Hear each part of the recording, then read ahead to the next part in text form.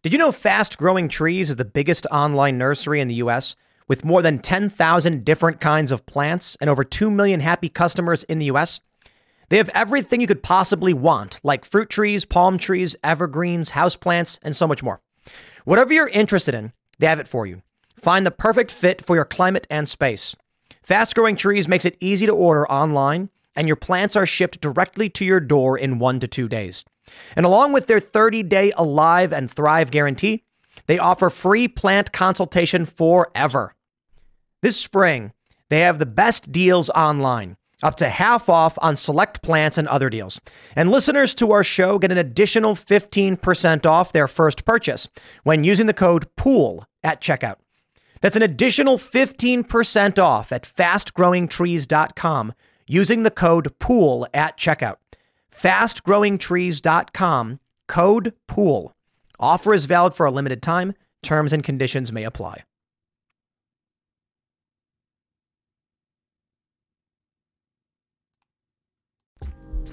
Today is June 29th, 2022, and our first story. Colbert asks Ocasio-Cortez if she will run for president. Despite the fact that Joe Biden keeps saying he will run for re-election, no one, not the Democrats or Colbert, believe he actually will. And AOC, she didn't deny it, but she did downplay it. So we'll see if Biden's actually going to run. In our next story, the surprise witness at the January 6th hearing has made claims that are outright lies, according to members of the Secret Service and another aide who claims a note she claims she wrote was just not true. There's no cross-examination, but people are now saying it's perjury. And in our last story, an update on the story of the trans woman who defeated the 13-year-old girl. She says, "I take no prisoners. I'm not going to hold back just because they're kids." If you like this show, give us a good review, leave us 5 stars, and share the show with your friends. Now, let's get into that first story.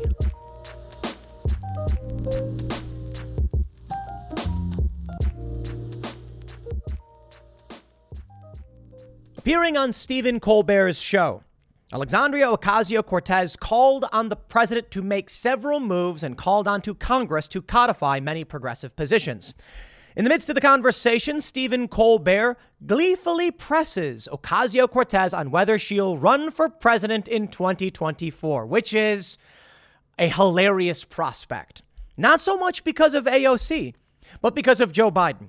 You see, over the New York Times, they have an article titled, "Biden Irked by Democrats Who Won't Take Yes for an Answer on 2024. The White House is trying to tamp down speculation about plans to seek re-election, while aides say President Biden is bristling at the persistent questions." No matter how many times Joe Biden comes out and says, "I'm going to run for a second term," Democrats respond by going, yeah, okay, Grandpa. So who can we get to run in 2024? And Biden can't stand it. Biden, maybe you should see the writing on the wall. They don't want you. Your brain does not work. And I'm tired of being nice about it, okay? We all know when the guy comes out and says, "Trinidad Shabbat pressure, beta calf care, next now recent." These aren't words. The guy can't even read the teleprompter. Biden, you need to see the writing on the wall. They are going to replace you in 2024. CNN's Chris Cillizza roasted for touting Hillary Clinton in 2024, and The Hill has 5 under-the-radar Democrats who could run for president in 2024. Yes. And on primetime television, to millions of viewers, Stephen Colbert asks AOC whether she will run. You know what? I thought about it. It actually might be AOC. No, seriously. I mean, she's got a very high Q rating, as it were. I mean, not literal, probably actually, but I mean, in terms of her favorability among Democrats, AOC is particularly high. She's youthful, she's exuberant, and she's progressive. And many on the left might actually support her because she's not quite the far left you'd expect. She's not Antifa, Socialist Rifle Association left. She's Democratic Socialist, but, will probably come out with liberals opposing guns and doing all the typical liberal things. In terms of youthful exuberance, it's got to be AOC. I mean, let's be real. Who else could they even run if they wanted to? The best bet probably would be Michelle Obama, but I don't know if she'd do it. Hillary Clinton is being roasted because apparently a former aide is saying her ratings are lower than Trump's. is why Trump won in the first place. Now, I don't know if it would be AOC, and it does seem like a long shot, but I got to be honest. Just sit and think about it. Name any Democrat who could possibly win. Yeah, AOC probably can't, but more so than anyone else. I mean, what do you get, Pete Buttigieg? Nah, that guy's a D-lister. I mean, they put him in the administration, but what does he really have to offer? Speaking on Colbert's show, AOC made some grand nonsense in her statements about what should be done and why it should be done. Speaking about Abraham Lincoln and saying things that are just factually incorrect and that make no sense. And they show that AOC has not even bothered to Google search history.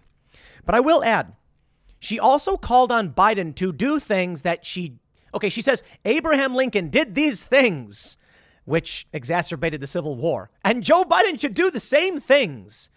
It seems kind of like a crazy thing to say. Abraham Lincoln did things that exacerbated the Civil War. Okay, I suppose I'll put it this way. We're glad Abraham Lincoln did what he did and won. We're sad that a civil war happened, but it needed to. I mean, we needed to end slavery, and the South was seceding, so what do you do? So you had the moral conflict over ending slavery, and you had the political conflict over the Union. AOC is now calling on Joe Biden to take actions which seem to insinuate a civil war is coming. You know, I love to say the word civil war, not that I want one to happen, because people don't understand.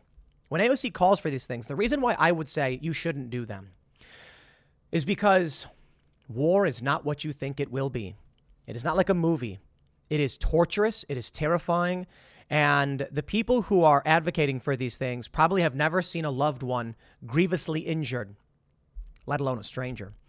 I've seen people die before my very eyes, and you get a feeling that is indescribable, or at least I did. I don't know how you feel. Some people probably don't feel anything. I saw someone seriously injured in a car accident happen right in front of me. Very serious injuries I cannot describe because it'd probably be too upsetting to people. And it gave me a feeling I could not describe. So, if you're concerned about the conflict in this country, I will never support policy that would push us towards or escalate civil war. You don't want it.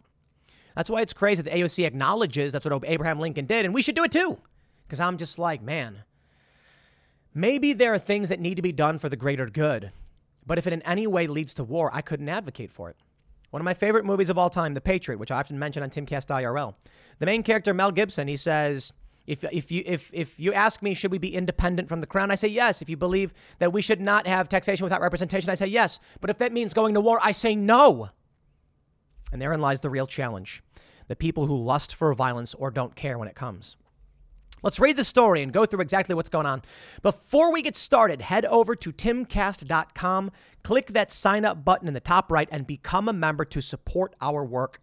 We need your support. It's how we fund the operation. It's how we keep these journalists employed. And you'll get access to exclusive segments from the Timcast IRL podcast. It's the Timcast After Dark, uncensored, not very family-friendly versions of the show with our guests, and it's a huge library of these interviews. Rather topical, but still worth listening to in many respects.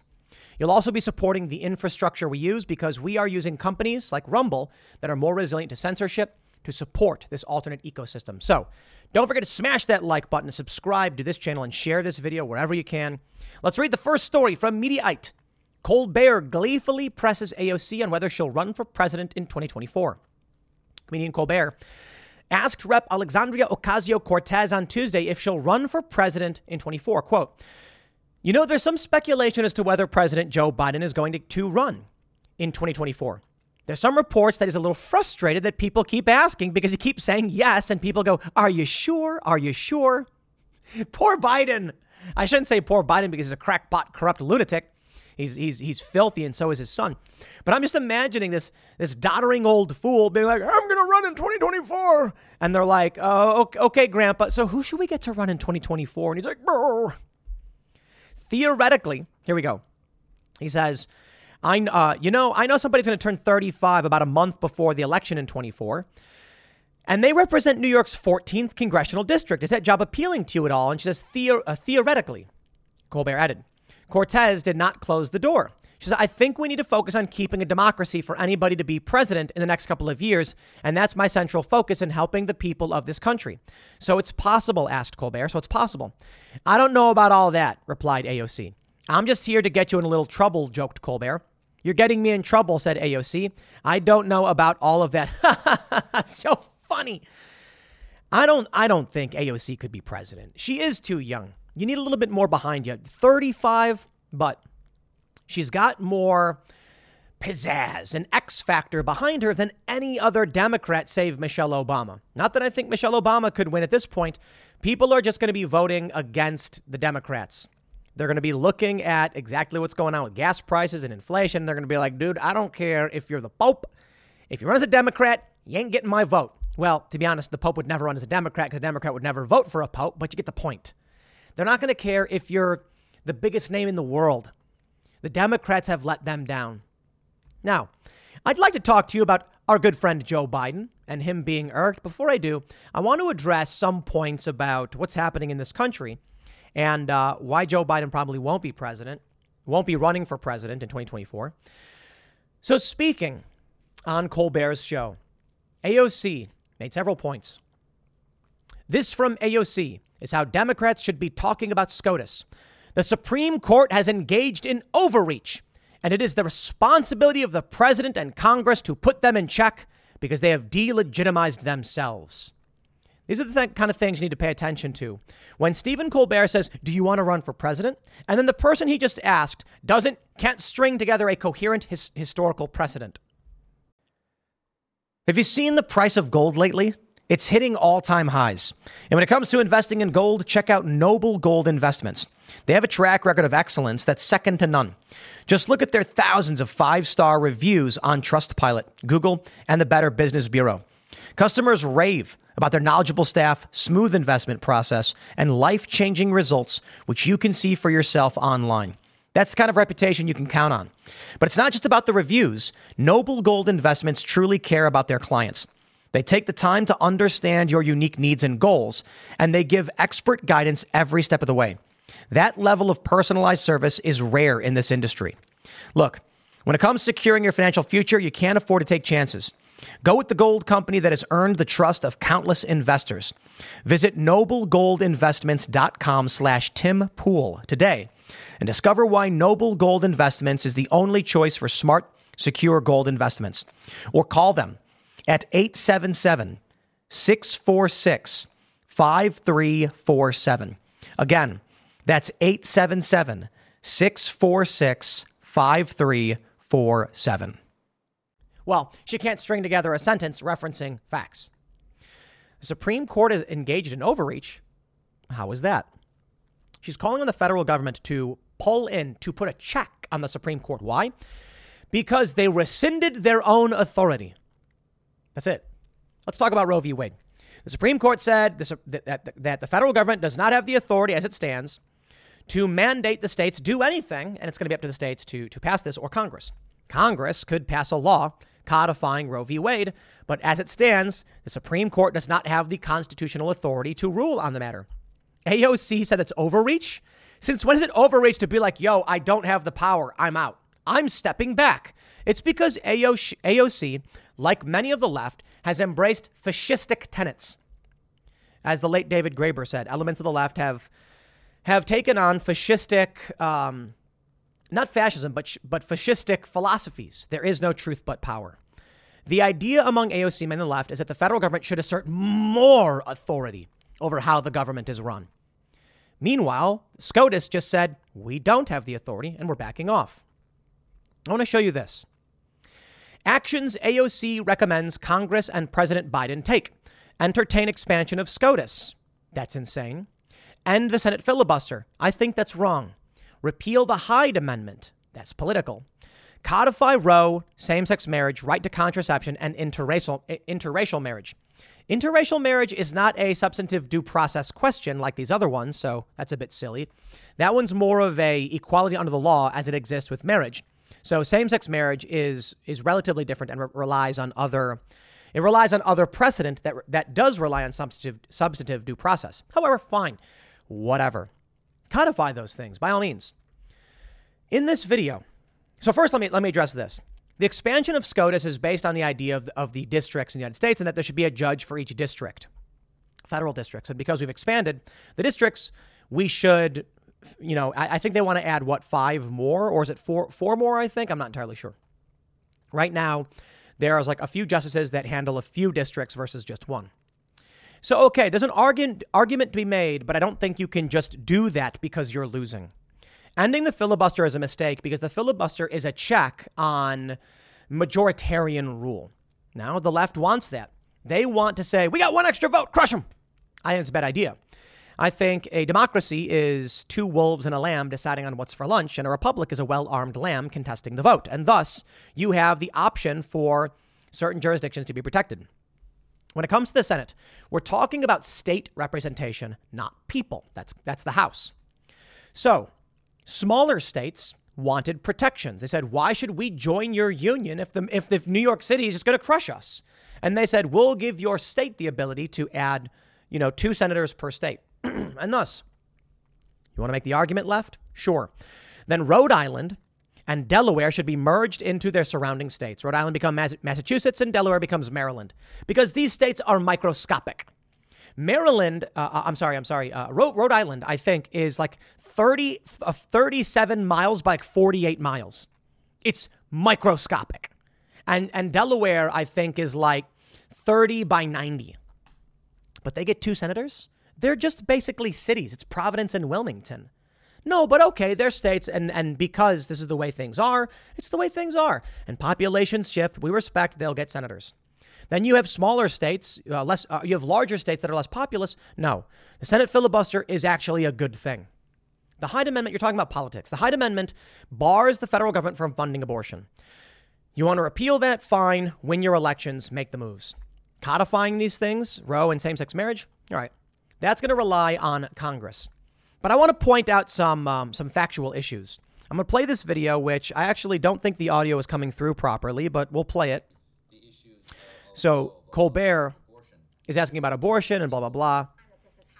AOC says, in the 1800s, the Supreme Court was taken over by the Confederate South. It was starting to rule in ways that limited Abraham Lincoln. Okay, carry on, AOC. In the Dred Scott ruling, they ruled that Black Americans could never be full citizens. Well, she's correct about that part. And what did Abraham Lincoln do? He signed the Emancipation Proclamation. That is so mind-bogglingly insane. AOC went on Colbert and just sputtered buzzword garbage that made literally no sense. All right. The reason I bring this up is because she's got 13 million followers. Because Colbert just asked if she'd run for office and she did not say no, and there's a possibility. But let me just help y'all out. AOC was correct about Dred Scott. Dred Scott was a ruling that said the Constitution was not for descendants of Africa. However, Dred Scott was a ruling from 1857, 4 years before Abraham Lincoln became president. So no, the Supreme Court was not ruling in ways that was screwing with Abraham Lincoln, who was not president at the time. More importantly, Abraham Lincoln became president after secession. Oh, man. Now, I know many people point out Abraham Lincoln's victory in the election triggered much of secession because he was opposed to slavery. So many of these states seceded before Abraham Lincoln was president. He enters the presidency when there were already states that had left the Union. AOC has no idea what she's talking about. And then here's the best part. She's like, the Supreme Court was taken over by the Confederacy and ruling in ways that was inhibiting Abraham Lincoln. And so what did he do? He passed the Emancipation Proclamation. Yo, what? The states seceded before Abraham Lincoln was president. Dred Scott happened 4 years before he was president. So he wasn't even running for office at the time. And then the Emancipation Proclamation was an executive order issued on January 1st, 1863, 2 years after he became president. The Dred Scott ruling was 6 years before the Emancipation Proclamation. Oh, AOC, read a book. I just pulled up Wikipedia, not even the best source of things. Remarkable. And then she comes out and she says that Joe Biden should do similar things. Okay, you were wrong about what happened with the Civil War. You have no idea what you're talking about, but here we are. Okay. Please do not entertain President AOC. She is not learned, not read, and doesn't know what she's talking about. She's a hypocrite and she flip-flops. And I'm not saying vote for Donald Trump. No, there's many people who are better than her, but seriously, I just couldn't help it. I've been reading so much about the Civil War that when I saw this, I was just like, oh, heavens help me. This makes literally no sense.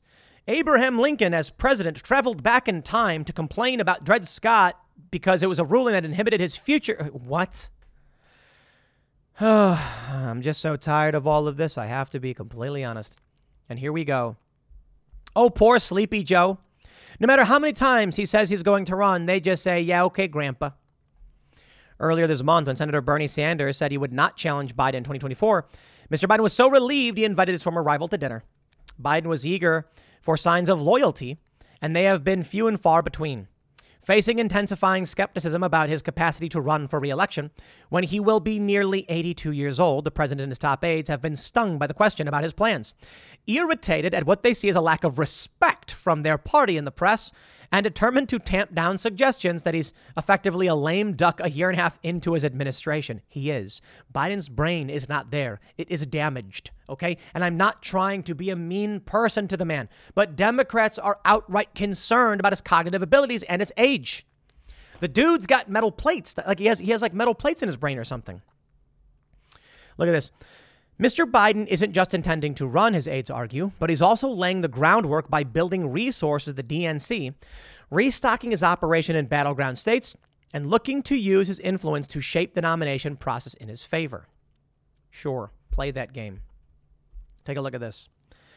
CNN's Chris Cillizza roasted for touting Hillary Clinton in 2024. Oh, no. Joe Biden can say it over and over again. But people are so unwilling to believe that he would and could run that CNN actually wrote an article that said it's Hillary Clinton. Now is her time. No, I'm sorry. It isn't. Don't believe me? Fox News reports. Former Hillary Clinton campaign strategist says she shouldn't run in 2024. Her ratings are below Trump's. Yeah, Clinton denies having any plan to get back into politics. And Mark Penn, her 2008 campaign strategist, tells Fox News it wouldn't be a good idea. I don't think the country wants to go back to candidates who have run before, whether that is Hillary, Biden, or Trump. Clinton's national ratings are below Trump's at this point. You want to know just how bad it really is? Ladies and gentlemen, I give you Real Clear Politics, the RCP President Biden job approval average. Today, in aggregate, Joe Biden's approval is at 38%. He is underwater nearly 20 points. 57.5% aggregate disapproval to 38% aggregate approval. This is not a single poll. It's all of them. The thing that's really interesting to me the most is that Trafalgar Group and Quinnipiac have Joe Biden's approval at 35. And Rasmussen has him at 39. Rasmussen typically shows the Democrats in a less favorable light polling-wise.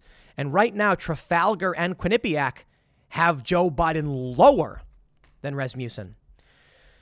Let me tell you why this matters. Because you jump over to Donald Trump's aggregate job approval rating, and we can see right before January 6th, or just about on, Donald Trump's approval was 44.2. And after the news broke, it dropped down to 39.3. That is to say, the lowest point in Donald Trump's presidency in his last few months, following the most egregious moment, so say the Democrats, was 39.3. Now, Donald Trump's lowest point period was 37.1, December 16th, 2017. So, okay, he's been lower than Joe. But the Democrats are heavily banking on January 6th. They're claiming insurrection. They're saying, oh, man, look at what's going on right now with these hearings and Cassidy Hutchinson. I need y'all to understand. The day after this happened, the days following this, Donald Trump's aggregate approval was still higher than Joe Biden's. In fact, Rasmussen had Trump at 51% on January 14th. Economist, 44%. These are all well past January 6th. Now, to be fair, CNN and Quinnipiac had him at 34, and that's in the days after the January 6th incident. So this is where we're at. Joe Biden has a lower approval rating than Trump did at seemingly the worst point in his presidency. Now, granted, Trump had a lower point, but I mean January 6th is what they're highlighting as like the worst point of his administration. And then we can talk about what the Democrats are doing. From the Colorado Sun, Joe O'Dea beats Ron Hanks in Colorado's Republican U.S. Senate primary. O'Dea, a first-time candidate, overcame millions of dollars in Democratic spending to aid his primary opponent. Oh, Democrats, no! The Democrats were funding what they said was the far right, pumping money into the campaign of Ron Hanks, and he lost. Talk about miserable, psychotic strategy. The Democrats have lost their minds. It's backfiring miserably. First-time candidate Joe O'Dea secured the Republican nomination for U.S. Senate in Colorado, despite the Democrats spending to aid his opponent. O'Dea, who owns a Denver construction company, had 55% of the vote compared to the 45% of the vote that went to Hanks as of 2 a.m. Wednesday. Votes were still being counted, but it was clear that O'Dea had cruised to victory and will face the Democratic U.S. Senator Michael Bennet in November. I won't vote for the party line, O'Dea said in a victory speech. I'll be more like a Republican Joe Manchin. I will always put America and Colorado first. I respect it. I think we need more moderates. I just think just don't vote with Democrats. Don't give them what they want and stop cooperating with them. Cooperate with the American people. Well, let's pull a Breitbart. Trump-endorsed candidates remain on fire after going perfect 12-0 in Tuesday's primaries. You mean Donald Trump didn't endorse Ron Hanks? Or is this, did he not endorse either? They say in Colorado, Trump endorsed Lauren Boebert, who won. With 90% of the votes reporting, she got 64.2%. All four candidates who earned Trump's nod in Illinois took home their nominations, with State Senator Darren Bailey securing the GOP nomination for governor in the Prairie State. That's interesting. I guess he didn't make an endorsement in Colorado. He's making safe bets. It was a similar story in Oklahoma. Blah, blah, blah. We get it. He won. Last week, Trump Republicans were perfect in both Virginia and Alabama, but ran into trouble in Georgia. So this we know. Georgia's interesting. I think that what we're seeing with Georgia is that people want moderates. They like the idea that someone stood up to Trump. In these other states, they're just saying, I don't care, dude. I don't want the Democrats. We need a change because things are getting worse. Now, maybe it'll be, maybe the Democrats will put in AOC, and then the party just implodes. You know, look, I know they're entertaining AOC. I don't think it will be AOC because I really doubt she can get enough support in this country to actually pull it off. I just don't see it. But you look at everyone else they have, who could beat her? In the Democratic ticket, she'd end up winning and then losing miserably. But I guess we'll see. Maybe I'm wrong. I'll tell you what's really going on. I'll tell you why people are mad.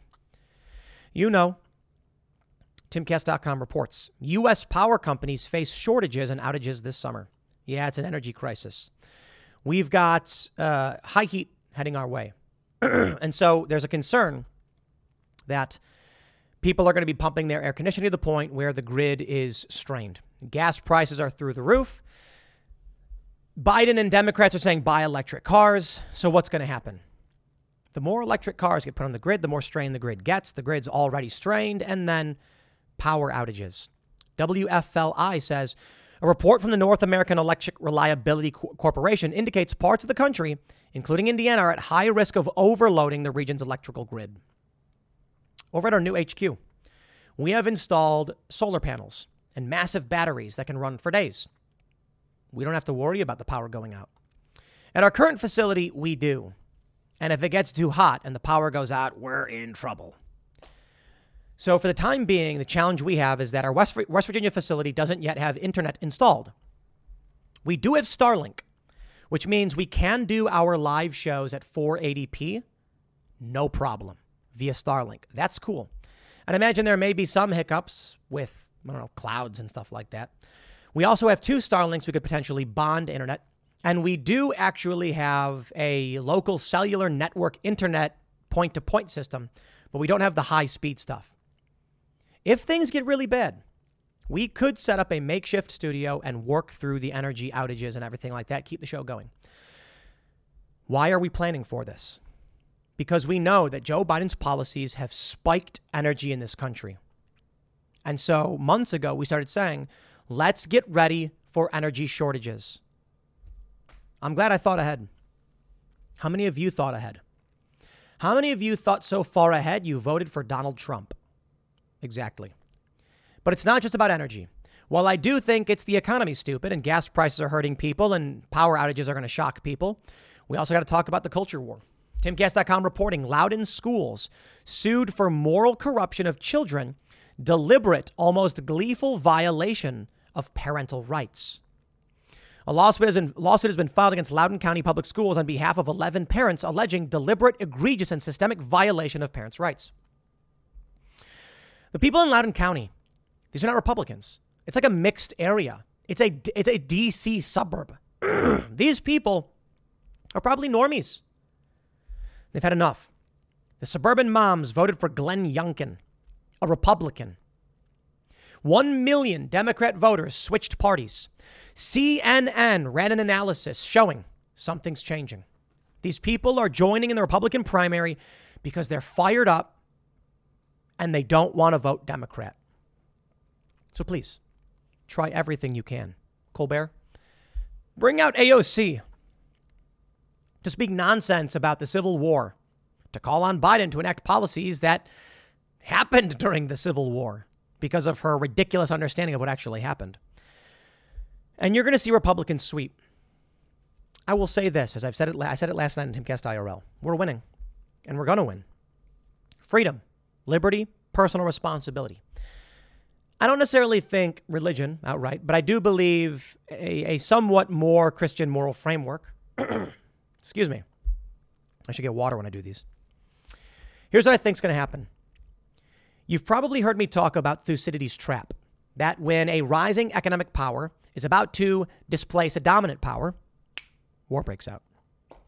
I think there's a microcosm of that happening here in the United States. We have the parallel economy emerging. We have a constitutional republic seeking to survive. And then you have what the left describes as a new multicultural democracy begging to be born. But here's what I see. Freedom, personal responsibility, liberty, and what we believe in is winning. We are displacing the establishment and their goals. At a certain point, as the parallel economy expands and new platforms and new infrastructure like Rumble emerges, eventually you will have economic displacement. Internally, we may be facing our own Thucydides trap. As the parallel economy grows and we displace the establishment, perhaps war is inevitable. But guess what? We win. I don't want there to be conflict or war, and neither do you. No one should. And anybody advocating for it is insane. They don't get it. The Civil War was one of the bloodiest wars ever fought, and it was nightmarish. Nobody thought it could happen because they were arrogant, but then it did. And it was nightmarish. And this is where we go now. If AOC really is advocating that Biden do things that Lincoln did, because the Civil War was, because the Confederacy was dominating the Supreme Court. Yeah, Abraham Lincoln tried to arrest a justice. I think they expelled one. I'm not sure. The federal government arrested members of Maryland's General Assembly. It's just bonkers. It's insane. You know, we don't want this. We don't want fighting. But it seems like it may be inevitable. So we have to resist. But how do you do it when one side will lie, cheat, and steal and prop up the dumbest people on TV and beg they become president when they don't even know basic history? That AOC is a rep is terrifying. That her vote is the same as yours. Someone who doesn't know what this country is founded upon, doesn't even understand basic history, negates your vote. That's reality of first past the post. It's reality of voting. So we need a more educated public. We need you to share videos like this. We need you to challenge even what I say and educate yourselves. And maybe then we can get members of the public to better understand and say, we reject your broken ideas. And maybe if there was a powerful awakening, we would avoid major conflict. If everyone just says, I walk away from you, then there wouldn't need to be a conflict. Maybe then the establishment, the neocons, the neolibs can just back down and say, we give up. And they should. For the time being, it just seems like things are escalating. Well, at least I can say it doesn't seem like Joe Biden will be running for president no matter what he says. So I'll leave it there. Next segment is coming up at 8 p.m. over at youtube.com/TimcastIRL. Thanks for hanging out, and I will see you all then. A surprise witness to the January 6 Select Committee. Cassidy Hutchinson lied, told insane stories that made no sense, and then the media, both some conservative anti-Trump media and corporate press, acted like it was so shocking and true. It's laughable.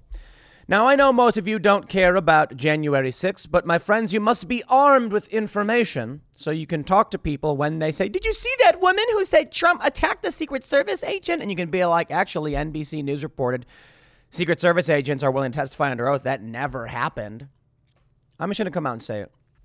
If you believe this woman, you have a mental impairment. And I'm not saying that to be mean. I am not saying that to insult you. I am quite literally saying it would take a special kind of person to believe this news. Because all you have to do is read it to understand it makes quite literally no sense. Then you have NBC News coming out and saying Secret Service agents will testify under oath. This stuff never happened. Cassidy Hutchinson testifying that there were AR-15s, plural, concealed along with Glocks and brass knuckles at the ellipse, which is insane. Look, you can conceal an AR-15, fine, but the idea that there would be more than one being brought into Washington, D.C., where it's illegal, and brass knuckles, and that no one was arrested over this, and then, after leaving the ellipse to see Trump speak, they left the AR-15s there? This makes no sense. So people came in to the ellipse to see Trump speak with rifles, concealed somehow, and then got caught and handed over this $1,000, $2,000 rifle, and they just left it there. Absolutely psychotic. You can't... The people who believe this stuff, this is the problem. Their vote counts as much as yours. These are people that if you went to them and said, I personally witnessed Jussie Smollett's attack, and it wasn't those two Nigerian brothers, it was Donald Trump himself and Trump Jr., they would go, oh, that proves it. Insane. Let me show you these stories and explain to you how they're lying and why it's insane. Now, look, I want to say this. I don't care about the January 6th committee. It's such a waste of time, and this is proof. But this was such an insane story. It really does break apart the entirety of the narrative. You have to be either willfully lying or dumber than a box of rocks. During one of the most intense congressional testimonies in history, a new image emerged that will define the Trump presidency, writes the Boston Globe. They emailed me this one. That's funny. American presidents, if they are remembered at all, are remembered for an iconic image or a quick fact that both serve as shorthand and define them for history. There's a tale of how Abraham Lincoln scratched out the Gettysburg Address, a picture of FDR smoking a cigar, wearing a top hat, and waving to supporters sitting in a car. Howard Taft, above anything he did in office, is remembered for being fat. He got stuck in a bathtub. Then there was Richard Nixon flashing two peace signs as he was about to board Marine One while resigning the presidency. And Ronald Reagan, peace signs. I want to point something out, too. They're not peace signs. They're victory signs. But maybe just people don't know that anymore. When you hold up the two fingers, it's a V for victory. And that implies that with victory, there will be peace. Can I just say that? All right, blah, blah, blah. Following Tuesday's hearing of the House Select Committee investigating January 6th, a new image emerged of Donald Trump, one that may forever serve as the symbol of his chaotic and unprecedented presidency. Under oath, I love this part. Cassidy Hutchinson, a top aide to then White House Chief of Staff, recalled in detail several meetings, text message conversations, and phone calls with which she was personally involved. You see how they do that? She was personally involved. She said that after Trump returned to the White House from his January 6th speech in the mall, she ran into a Secret Service agent who asked if she had heard what just happened moments earlier in the president's vehicle. She said she had not. He told her that the president got in the vehicle after his speech, believing that there was a good chance he would be driven to the Capitol ahead of the mob, when agents said they were not going to do that because they had no way to keep him safe. The agent told Hutchinson that Trump grew irate. Hutchinson said the agent relayed that Trump yelled something to the effect of, "I'm the effing president. Take me up to the Capitol now." He then reached towards the front seat to try and grab the steering wheel when the agent in the limo, known as one who was particularly loyal to Trump, told the president to remove his hands from the wheel. Trump then lunged at the agent, apparently going for his neck, Hutchinson testified. And there it was, an iconic story that will forever define the Trump presidency. Trump will be recalled as the president who attacked his own Secret Service agent in a brazen attempt to put even more pressure on Congress to overturn an election he rightfully lost. It was, of course, all based on a lie. Okay, this is insane. I'm sorry. It's absolutely insane. First of all, the idea that Donald Trump, they say he wasn't in the limo. If he was in the limo, there's no way he could have done this. Was he going to reach through the security thing they have, but separating the driver like Trump's riding shotgun? Is that what Trump's lunging from the back seat over the driver and then grabbing his throat? That's just insane. But more importantly, she said that she was told this by someone else. You see the dirty game they play? Personally involved. It's a phone. She was personally involved in being told a story by someone else. Okay. Sorry, lady, I don't buy it. It's very obvious that she's exaggerating, or like at the very least exaggerating, or just outright making this stuff up. They say even such dramatic moments don't capture this, blah, blah, blah. It was quick to be dismissed as hearsay. Yeah, it's some lady who said, I heard a guy told me this. She heard it from a friend. So I'm supposed to believe it? Okay. The important factor here, Peter Alexander of NBC News, okay? Weekend Today show anchor. This is not some conservative source. New. Secret Service Spock's Anthony Guglielmi tells me the agents in Trump's presidential SUV are available to testify under oath, responding to Hutchinson's new allegations. A source close to the Secret Service says both men dispute Trump grabbed the steering wheel or assaulted an agent. They do not deny that Trump was irate and demanded they drive to the Capitol. Secret Service Spock's Anthony Guglielmi tells me the agents that have communicated to DHS, any and all personnel that the Secret Service are that the January 6th committee requests are available to testify under oath, responding to Hutchinson's new allegations. Okay, well, there you go. Well, what's that? They're not going to bring them in? Come on, bring them in. Bring in these other agents, testify under oath. This never happened. The January 6th committee brought in a woman under oath who then told a story she heard from someone else. Hearsay is not admissible as evidence in court. This is all one big vomitous game, and you have to be stupider than a box of rocks to believe this stuff. Next thing you know, they're going to say, Donald Trump screamed, "This is MAGA country." Let me show you who's next in line to be dumber than a box of rocks. The National Review, Cassidy Hutchinson's testimony against Trump is devastating. Devastating, she says. Skillfully led through a prosecutor-style direct examination by committee chairwoman Liz Cheney. Hutchinson explained that Trump was like a wild beast at the ellipse shortly before his gasoline on the fire speech. Liz Cheney, you are just so awful. I despise the Cheneys. They are some of the most vile, vomitous, decrepit scumbags this country has ever produced. The magnetometers were vital for security. Despite it being obvious that the mags would detect weapons, many fanatics went through them anyway. Police thus seized knives, clubs, toxic sprays, brass knuckles, and so on. But that is not what most alarmed security forces. They worried about the mobs outside the ellipse, the fanatics who chose not to go through the mags because they were armed with deadlier weapons.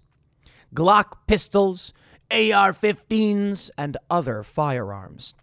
Cheney played communications traffic among the security forces, along with video depicting gunmen who were spotted in trees and elsewhere out on the mall. So the president had security forces who were armed. The president of the United States, nevertheless, was furious, Hutchinson's related, because the mob was being kept away. It spoiled the optics he had in mind. Take the effing mags away, he screamed at his aides and security personnel. Okay, I'm willing to believe, if you can prove it, that something like this happened. The hearsay thing, I just throw out the window because the Secret Service has already said they'll testify that never happened. But you want me to believe that people had brass knuckles, clubs, toxic sprays, knives. So where were all of these weapons at the Capitol during the riot? Where were the AR-15s? I mean, we saw people with flags and they smashed windows out, arrest those people and charge them. So you mean that the people who went to the Ellipse, those were the armed factions, and they turned over their AR-15s to enter and then didn't bring them to the Capitol? You can't bring an AR-15 to Washington, D.C. It's illegal.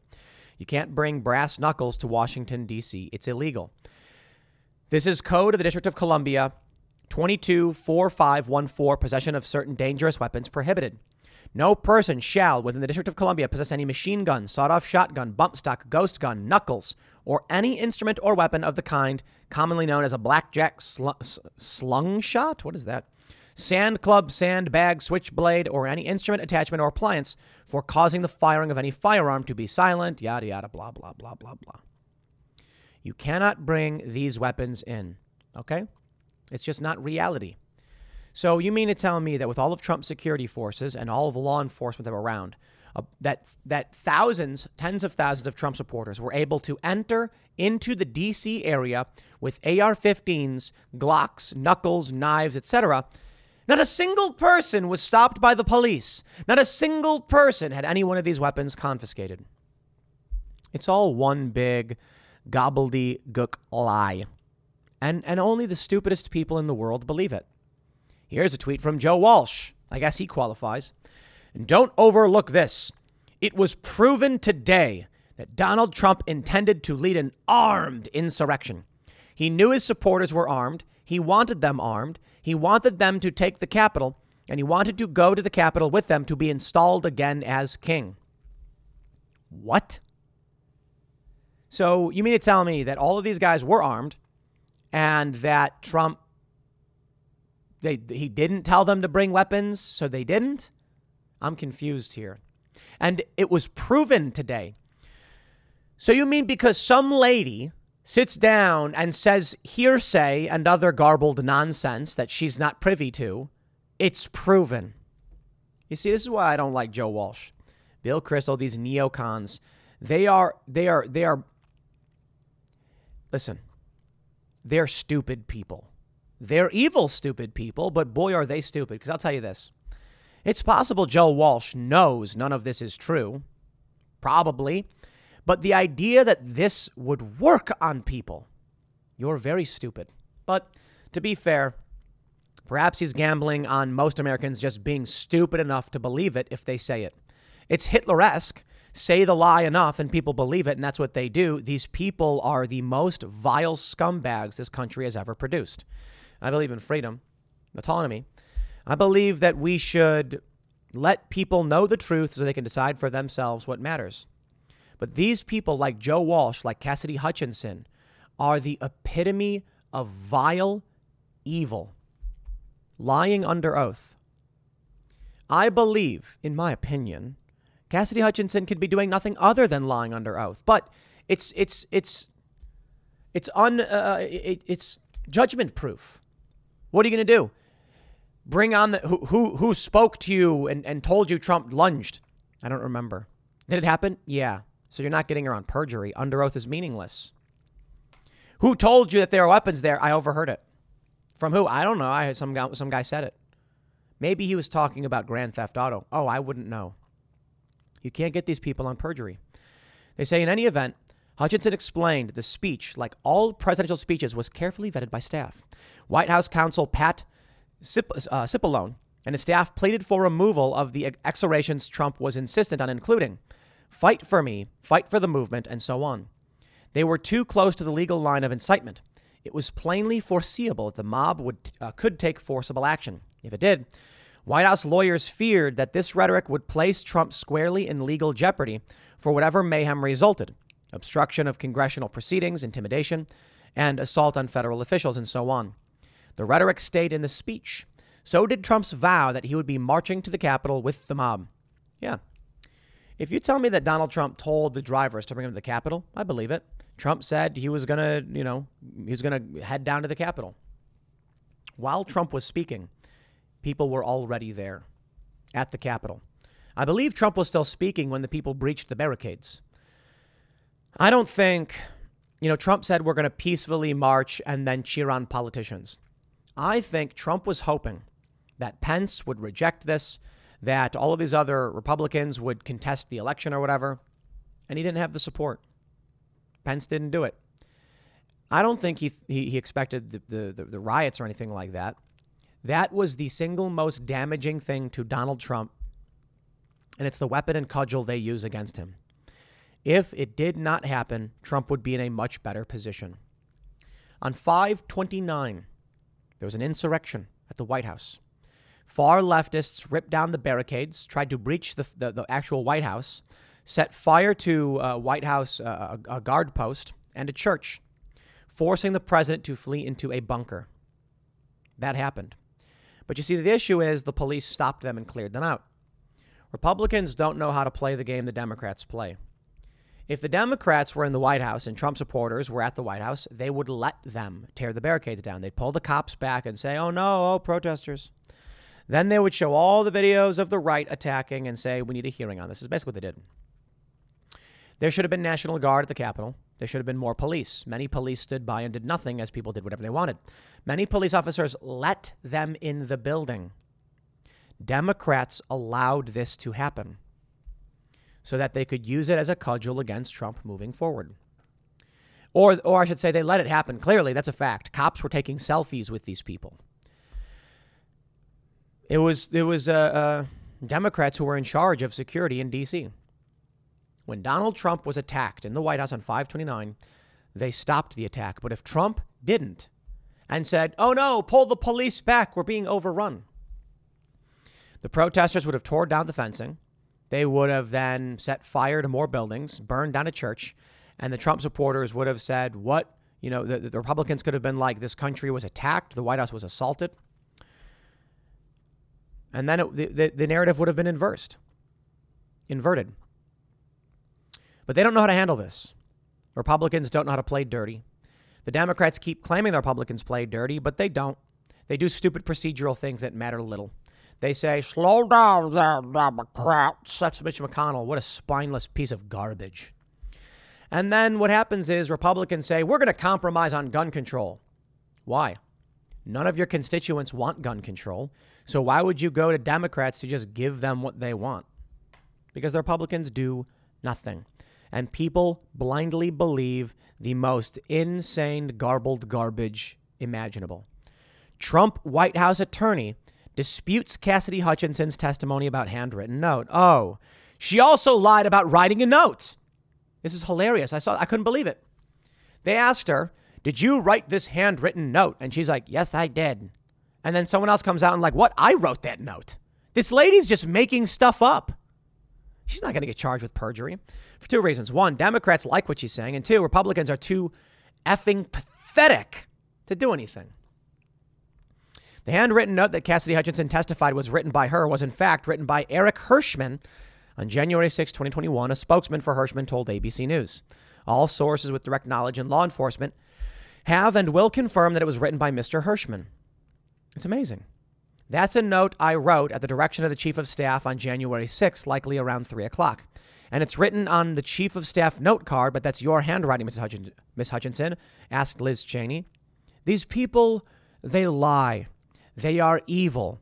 They will burn this country down for power, and we all know it. They make things up. They caught her. Even NBC News exposing this. Yet there are people who refuse to admit it because they're all evil zombie people. You're going to see all the memes on Facebook. That's what I'm seeing. People saying things like, oh no, Trump knew they had AR-15s. No, he didn't. That's not even been testified that he knew they had AR-15s. It's testified that he wanted that the magnometers or whatever, magnometers were taking too long to get people in. And then they make this stuff up. And people come out and dispute it, and they just carry on the narrative. It's amazing, isn't it? That this is where we are. And I see these stories, and I see these people on the left who smirk and pretend like it's true, even though they know it's not. And there are so many stupid people in this country, they just go along with it. It's like the video where Jack Posobiec was punched. You ever see it? And then this fat leftist standing next to the police goes, nobody hit him. It never happened. Smiling and smirking. It's like Peter Strzok looking down and going, yeah, I'm going to lie under oath. There's nothing you can do about it. It's like Christine Blasey Ford, who lied her ass off. I have 2 doors because I'm scared I have to flee my house. And they're like, actually, it's because she Airbnbs. I'm scared to fly in a plane. Did you fly in a plane here? Yes. Did you fly in a plane to vacation? Yes. And these people just believe it. So this is where we are. I don't know, man. It's just the way things are. Half this country is, the Democratic voters are very stupid. And they believe this because they're lazy and stupid. And they're being led astray by evil people who lie with smiles on their faces. What more can be said? This country is being burned to the ground by these people, and they're laughing as it happens.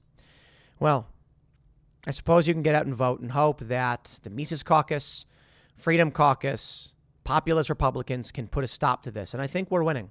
These people have to lose. And they're going to lose in November, and they know it. And they have to lose in November of 2024 as well. It's the only way we put a stop to this. It really is. Because I'll tell you this, January 6th made them stronger. They used it, and it worked. Violence doesn't work. You got to win at the ballot box. I'll leave it there. Next segment's coming up at 1 p.m. on this channel. Thanks for hanging out, and I'll see you all then.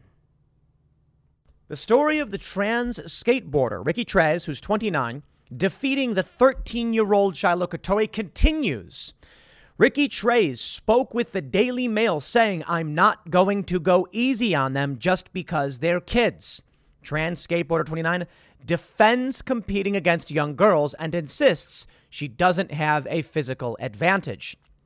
Now, I addressed this story yesterday. I may have to make some similar points, but I think it's worth presenting this and talking about the issue at hand. And the first thing I will say is many people who didn't see the segment the other day or still may not get it, they're wondering why a 29-year-old is competing against a 13-year-old. And the issue is there's not enough female skateboarders, period. So they have no choice but to combine all of the female skateboarders into one bracket.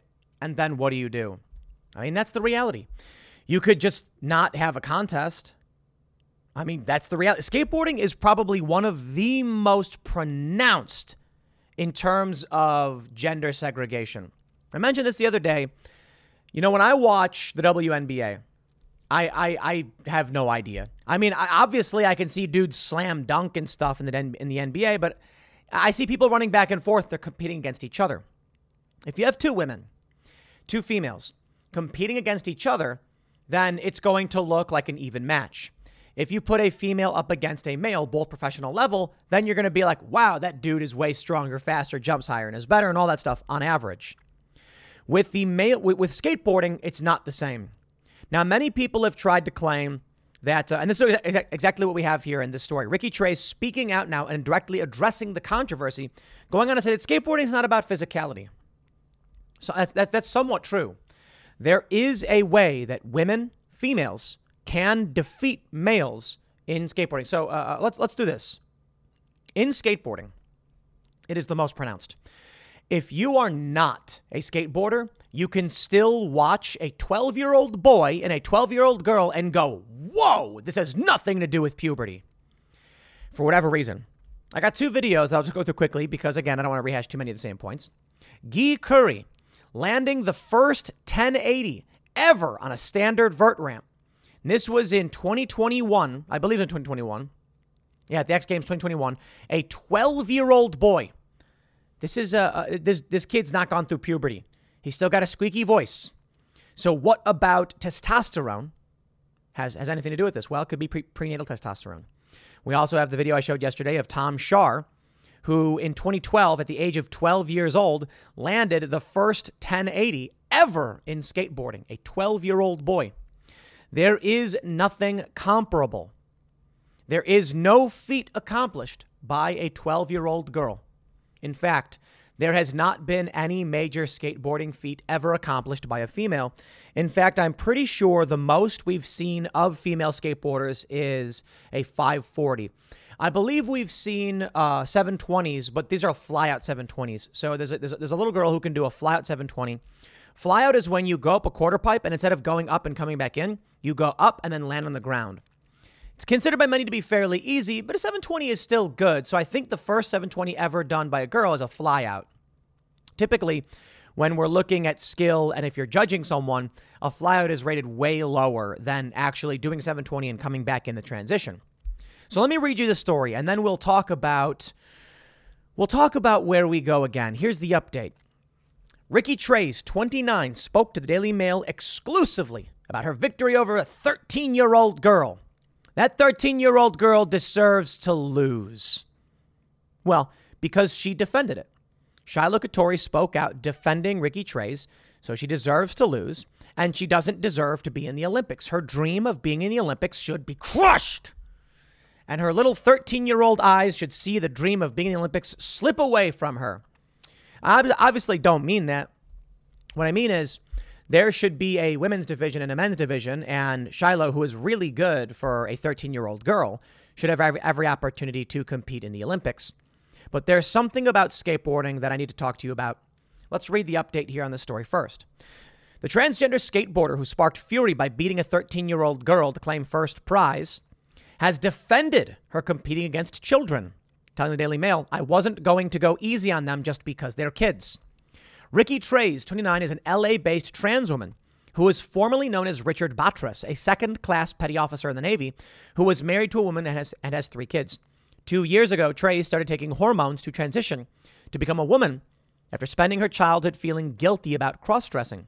Last year, she submitted a social media entry to take part in the Women's Olympic skateboarding qualifiers, and she would have been allowed into the squad had she not failed hormone testing that found she still had too much testosterone in her body. Now, after another year of hormones, she is within the IOC hormone requirements to compete as a woman. And there it is. Ricky Trace is a 29-year-old trans woman. Absolutely will crush Shiloh Katori. A 13-year-old girl thinks she gets to be in the Olympics. If we are judging everyone on a general standard, that is, your gender, your sex is meaningless, then let's just come out and say it. Neither of these people should be in the Olympics. Ricky Trace is nowhere near good enough at skateboarding to be in the Olympics, nor is Shiloh Katori. Now, if we do gender segregate, biological sex, Shiloh Katori, for her age, should qualify, and Ricky Trace, as a male, should not. So let me put it this way. If we're doing a general standard that it doesn't matter what your biological sex is, then Shiloh, you're out. Ricky, you're in. If we go by a biological sex standard and say male division and female division, Shiloh, you're in. Ricky, you're out. You see how that works? Maybe we should allow the 13-year-old girl a chance to develop her skills and eventually become one of the greatest skateboarders in history. It seems, unfortunately, we're not going in that direction. Trace shot to infamy over the weekend after claiming first prize at the border competition in New York City, an open comp which invites kids and adults to compete against each other. This is normal in skateboarding. It is atypical among male divisions because there's too many dudes who skate. But there are so few female skateboarders that they typically just make them all compete against each other. And then the whole thing is just kind of a joke. I got to be honest. If you have 10 people who skate and one's 10 years old and one's 30 years old, and I'm talking about male or female or otherwise, you're going to be like, what are we going to do? Have the two 30-year-olds compete against each other and the one 10-year-old just not compete? Well, if you don't have enough skaters, you've got to combine it. And then it's silly. It's silly because you're like, well, obviously the 30-year-old dude is going to be better than the 10-year-old. That's the thing about skateboarding. I'm just going to say this, and I'm not trying to be a brag or anything. I am a better skateboarder than both of these people. And that's kind of the point. I don't compete because as a man, I would never qualify for the Olympics, for the X Games, or any of these things. I'll tell you, if I were to compete right now in a standard AM contest, out of 20 people, I'd probably get 13th or 14th place. Yet I am still better than both of these people. Well, obviously I'm better at skateboarding than a 13-year-old girl. And I'm not trying to be mean to Shiloh. She's a 13-year-old girl. I posted this video yesterday. I don't have it up today. But in my skateboarding career, when I had been skating for the same amount of time that Shiloh has been skating now, I was substantially better than her. Doing 360 flips over gaps, doing nollie hard flip late flips. I could do a whole bunch of really crazy tricks. I had hit handrails and stairs and all that stuff more so than she has. Duh. Because I'm male and I'm also older. So even though I started skating at an older age and Shiloh started skating at a younger age, being an adult or having being an older person, you're just going to have more muscle mass, better control, better muscle development. That's just reality. That's reality here too between Ricky and this 13-year-old girl. Now the issue is they combine brackets, so the age, in my opinion, just shows how it doesn't work in general. So what ends up happening in these skate contests is you'll have a 13-year-old who will skate and not be that good, but the judges will be like, but they are 13, so we'll give them some benefit of the doubt. And then you're like, that's so dumb, dude. If I'm skating and there's like a 3 flat 3, so 3 stairs, a flat portion of ground, and then another 3 stairs. And then I go very fast and I do a kick flip. Very basic, probably the most basic flip trick. You jump in the air, the board flips once under you, you catch it in midair and land it on the ground. That'd be good. If a little kid then showed up and just jumped down the stairs, an ollie as it were, the judges would be like, well, but the kid is 13. That's pretty good. And they'll score them better. That's ridiculous. This is why you don't have little kids compete against adults. However, what's the alternative? Just not have a contest at all? Now, here's a point I want to make that didn't get brought up in the Taylor Silverman story. If you didn't see it, Taylor Silverman is a female skateboarder who would have won first place. She's 28, and lost to a trans woman and said this is not fair. One thing that's not been brought up is that Taylor mentioned she's often tried to enter contests in the women's division, and they said, it's not fair, you're too good, you'll just win, you should compete against the men. And isn't that funny? A biological female who should win against other biological females is told to lose against males, but a biological male who was absolutely going to crush the female competition is told it's inclusive to have this. It's a double standard. It makes no sense. So they go on to say, we know the quote, I'm not going to go easy on them because they're kids, says Ricky Trays. She says, quote, it's funny. It's what I am getting beat up over the most. People saying you're beating little kids, little girls. I didn't intend to do that. This is the first one I've been to that I actually wanted to win. The age thing doesn't really count. Trey said she came to the realization that she is female 2 years ago after secretly cross-dressing for years as a child. She had watched her mother dress in cute outfits, she said, and had been curious but did not realize she wanted to identify as a woman until she was an adult and left the military. It was the thought of the fact that I've lived 27 years with these little guilt over random things that I didn't give myself time to understand. Okay, as for skateboarding. Trey believes skateboarding is down to the individual's skill, not their gender, strength, weight, or height, and that she doesn't fit the mold of a burly man anyway. I don't think I have a physical advantage. Look at me. I'm not buff or anything. Wait, didn't you just say it's not about physicality?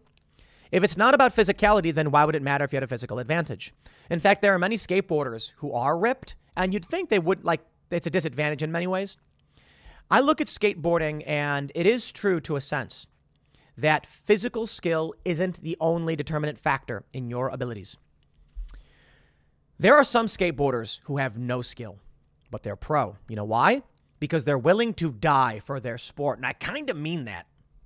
I remember watching this video of this dude doing a backside lip slide down like a 20-stair handrail. And I'll translate for you. A backside lip slide would be when you're standing on your skateboard, backside is when the obstacle is behind you and frontside is when it's in front of you. Makes sense, right?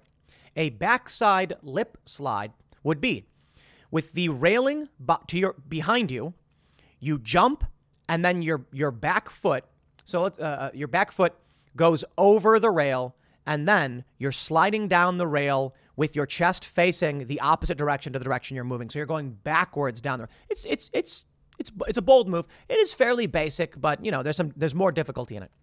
I watched this dude get wrecked. Just slip out, fall, bash, boom, bounce down the stairs, get up and do it again.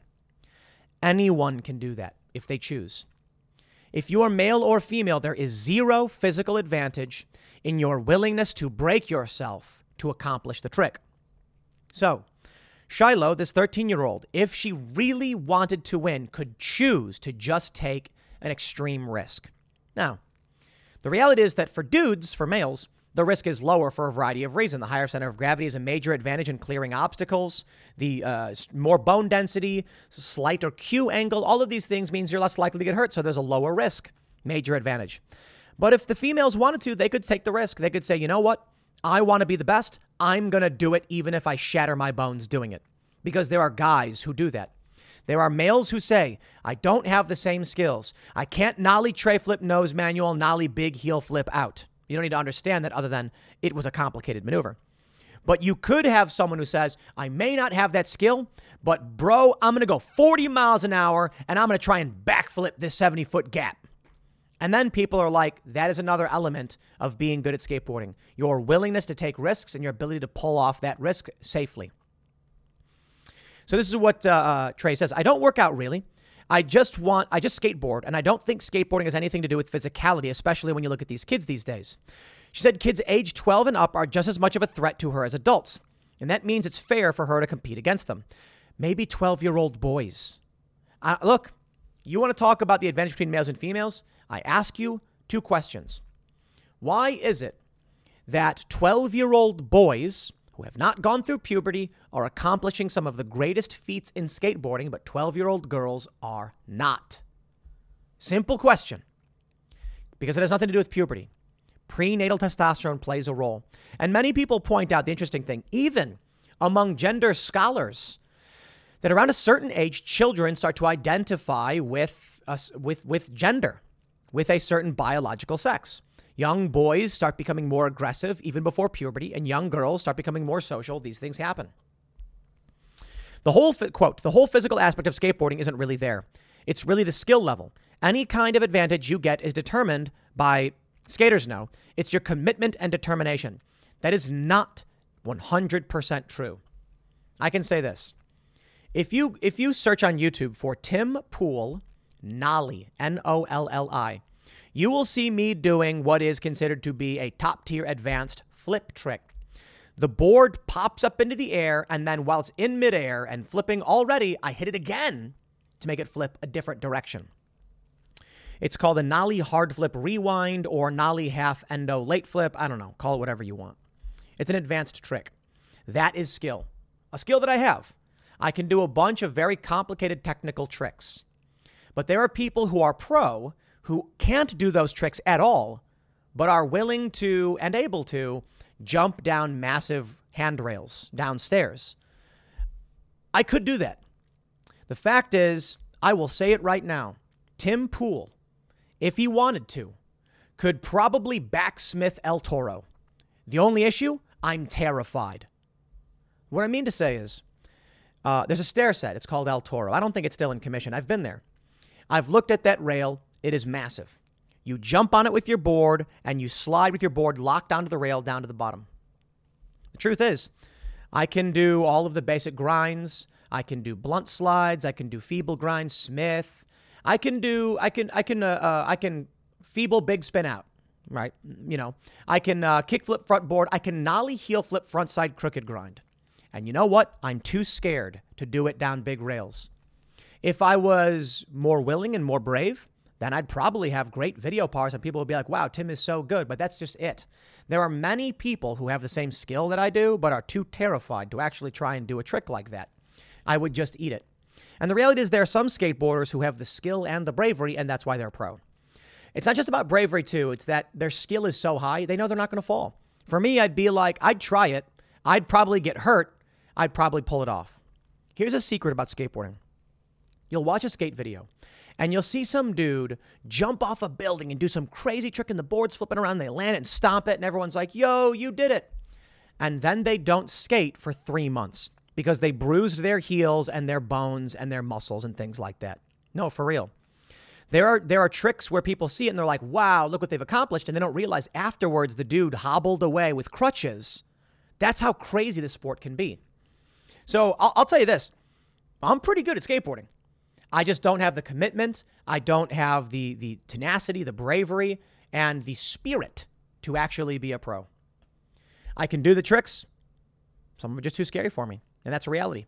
So that is a fair point that I want to bring up. But let's be real. The point I'm also getting to is, in some of these photos I probably can't even show on here, the people who have the combination, people who have high skill, one of the reasons they're less scared to try the harder tricks is because, quite simply, they know they're not going to fall. And that's what I was saying. For Ricky Treyz to have a lower tendency of being injured means this. Here I am right now with I think it's a sprain, actually. I thought I broke it because the pain was, it felt more like a break, to be honest. But I'm starting to get movement pretty well. So maybe just a bad sprain. I've had sprains before, and this one felt very different. Or maybe it's a hairline fracture, and I'm just really arrogant. But anyway, I was just doing I wasn't skateboarding, actually. I was rollerblading. I was launching off of a 3-foot launch ramp into an airbag, and I slipped out. And this happens, and then I say to myself, I can't risk getting hurt. So that goes in my mind. And the reason is, I have so much riding on doing this job and running this business that it's pointless for me to try and do a front flip and then bust my arm. I was trying to do a front flip a few weeks ago. We were filming it. This time I was just jumping, and it happened. But there are people whose careers depend on them risking their lives. And if you're a male and you've been injured less, you're going to have less inhibition. You're less likely to end up scared that you're going to get hurt in the first place. And so you're more willing to take the risks. If you've been seriously hurt, you're less likely to try it. You're more likely to be scared. If women have a higher tendency, females have a higher tendency toward injury due to the Q angle and a lower center of gravity, then they're more likely to be inhibited than a male would be. So my point is, I understand it's not just about physicality, but I also understand that your willingness to take a risk is dependent upon the development you had as a skateboarder and whether or not you were injured in the past. Here, let's read a little bit more. A lot of it is negative. A lot of it is positive. I think it's all necessary. People can get angry, people can get happy, and people can come together and come up with something. Personally, I don't think segregating everything is the right way. I feel like that would be calling us different, like different human race, and when we're not. I'm not saying this is the right one either, but it's the closest one that I've found for some kind of equality. What about some kind of weight-oriented, something based off body mass or weight? It's so difficult when we're trying to create a controlled group. Fair points, seriously. I took all these tests, these testosterone tests. It's a little intrusive. Maybe something based off weight index or maybe experience, like how long you've been skateboarding. You see, the issue is here. Let me read more. I don't think that's the right one. I'm not saying this is the right one either, but it's the closest I found. Okay, so it's a repeat. Something based off, they're just repeating the quote. Okay, here's the point. I don't think Ricky understands prenatal testosterone, fast twitch muscle, hip ratio, and center of gravity. I've read all these things, trying to understand. Look, when I was younger, I watched female skateboarders just not be good. And I'm like, I don't get it. I had a friend, a female skateboarder, who could hit big handrails and was better than everyone else. Why? Confidence and ability. But could not do a tray flip. And then I was constantly telling her, like, dude, just go full speed up the bump and just try a tray flip. And she started doing it, started getting it. And she's like, I just can't. It's hard. So I thought to myself, why is that? Like, why is it that I can jump over, so I can ollie over 6 decks. You stack the decks up, the skateboards up, interlocking them six high, and that's the most I've ever ollied over. Actually, I may have cleared, I don't think I've ever landed ollieing over 7, but I've ollied over 7 and then not landed it. So I've been able to clear it, and I don't really skate all that often, but 6 I could consistently ollie over fairly easily. And I wondered why it was that I could do that and my female friend could not. And I'm like, why? She's been skating way longer than me. She's like, we were younger, so it's not like I was super taller. I was a little bit taller, but she couldn't even ollie over, I think, 4 decks. And I just didn't know why that was. I looked it up. And then I read about center of gravity and pulling your legs up to your center of gravity. Maximizing ollieing requires you lifting your legs up to your core. And if your core is higher, then you're going to get more clearance. And I went, wow. And then I read about injuries and I went, wow. And now, understanding that, I'm like, this is why we have a male and female division. This is why we separate it. I'm going to say this because I tweeted it. As you know, Shiloh posted, or if you saw my segment yesterday, Shiloh Katori, who lost, posted a video saying she has the dream of being in the Olympics. Shiloh, you don't deserve to be in the Olympics because in your video, you say you're proud of Ricky and all that stuff, and you agree with what happened. Let's take that into consideration. You then have a bunch of pro skateboarders and you have Independent Trucks, a prominent skateboard company. You have TJ Rogers, a prominent skateboarder, all cheering and saying, good job. The industry standard and your standard, Shiloh, is that Ricky should compete and should win. And if that's the case, we are not going by a gender standard, right? We're going by a general standard.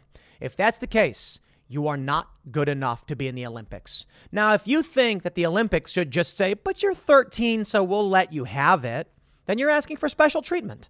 And I don't agree with that. If we want to go by the standard that males and females are different, well, then Shiloh absolutely should be in the Olympics. But I'm here to respect the wishes of Shiloh. I'm here to respect the wishes of the industry. And then I will do my own thing. You see, I'm a centrist libertarian for the most part, slightly liberal leaning, but left leaning, but, libertarian. More power to all of you. Do your thing. I got no beef. I will point out my objections and then I'm going to go do my own thing. So here's what I'll do. I'm going to set up you know what I'll do? Hey, I'm not even kidding. Let's have a contest. We'll have a skate contest. We'll put up a grand prize of, I don't know, we could do some legit big grand prize like $10,000.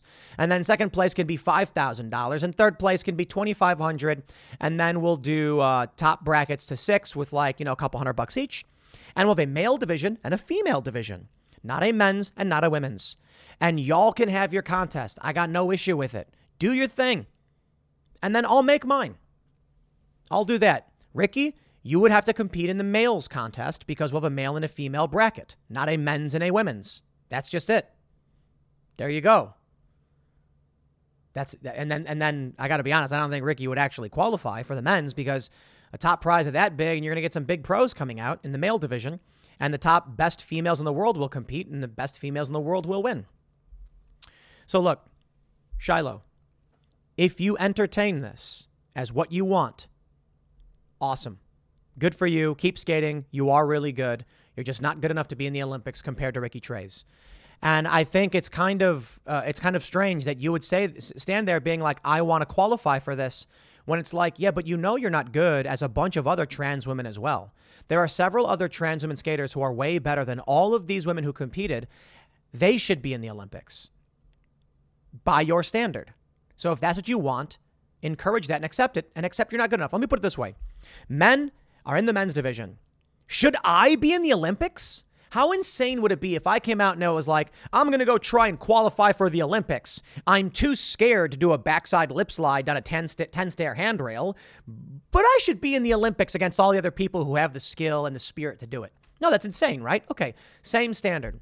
Shiloh, you should not be trying to be in the Olympics when you're not as good as all the other women, trans women included, who should be in the Olympics. It's just weird to me that people of low skill would think they should be.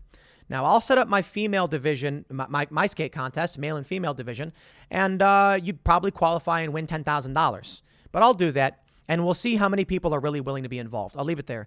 Next segment's coming up at 4 p.m. over at youtube.com/Timcast. Thanks for hanging out, and I'll see you all then.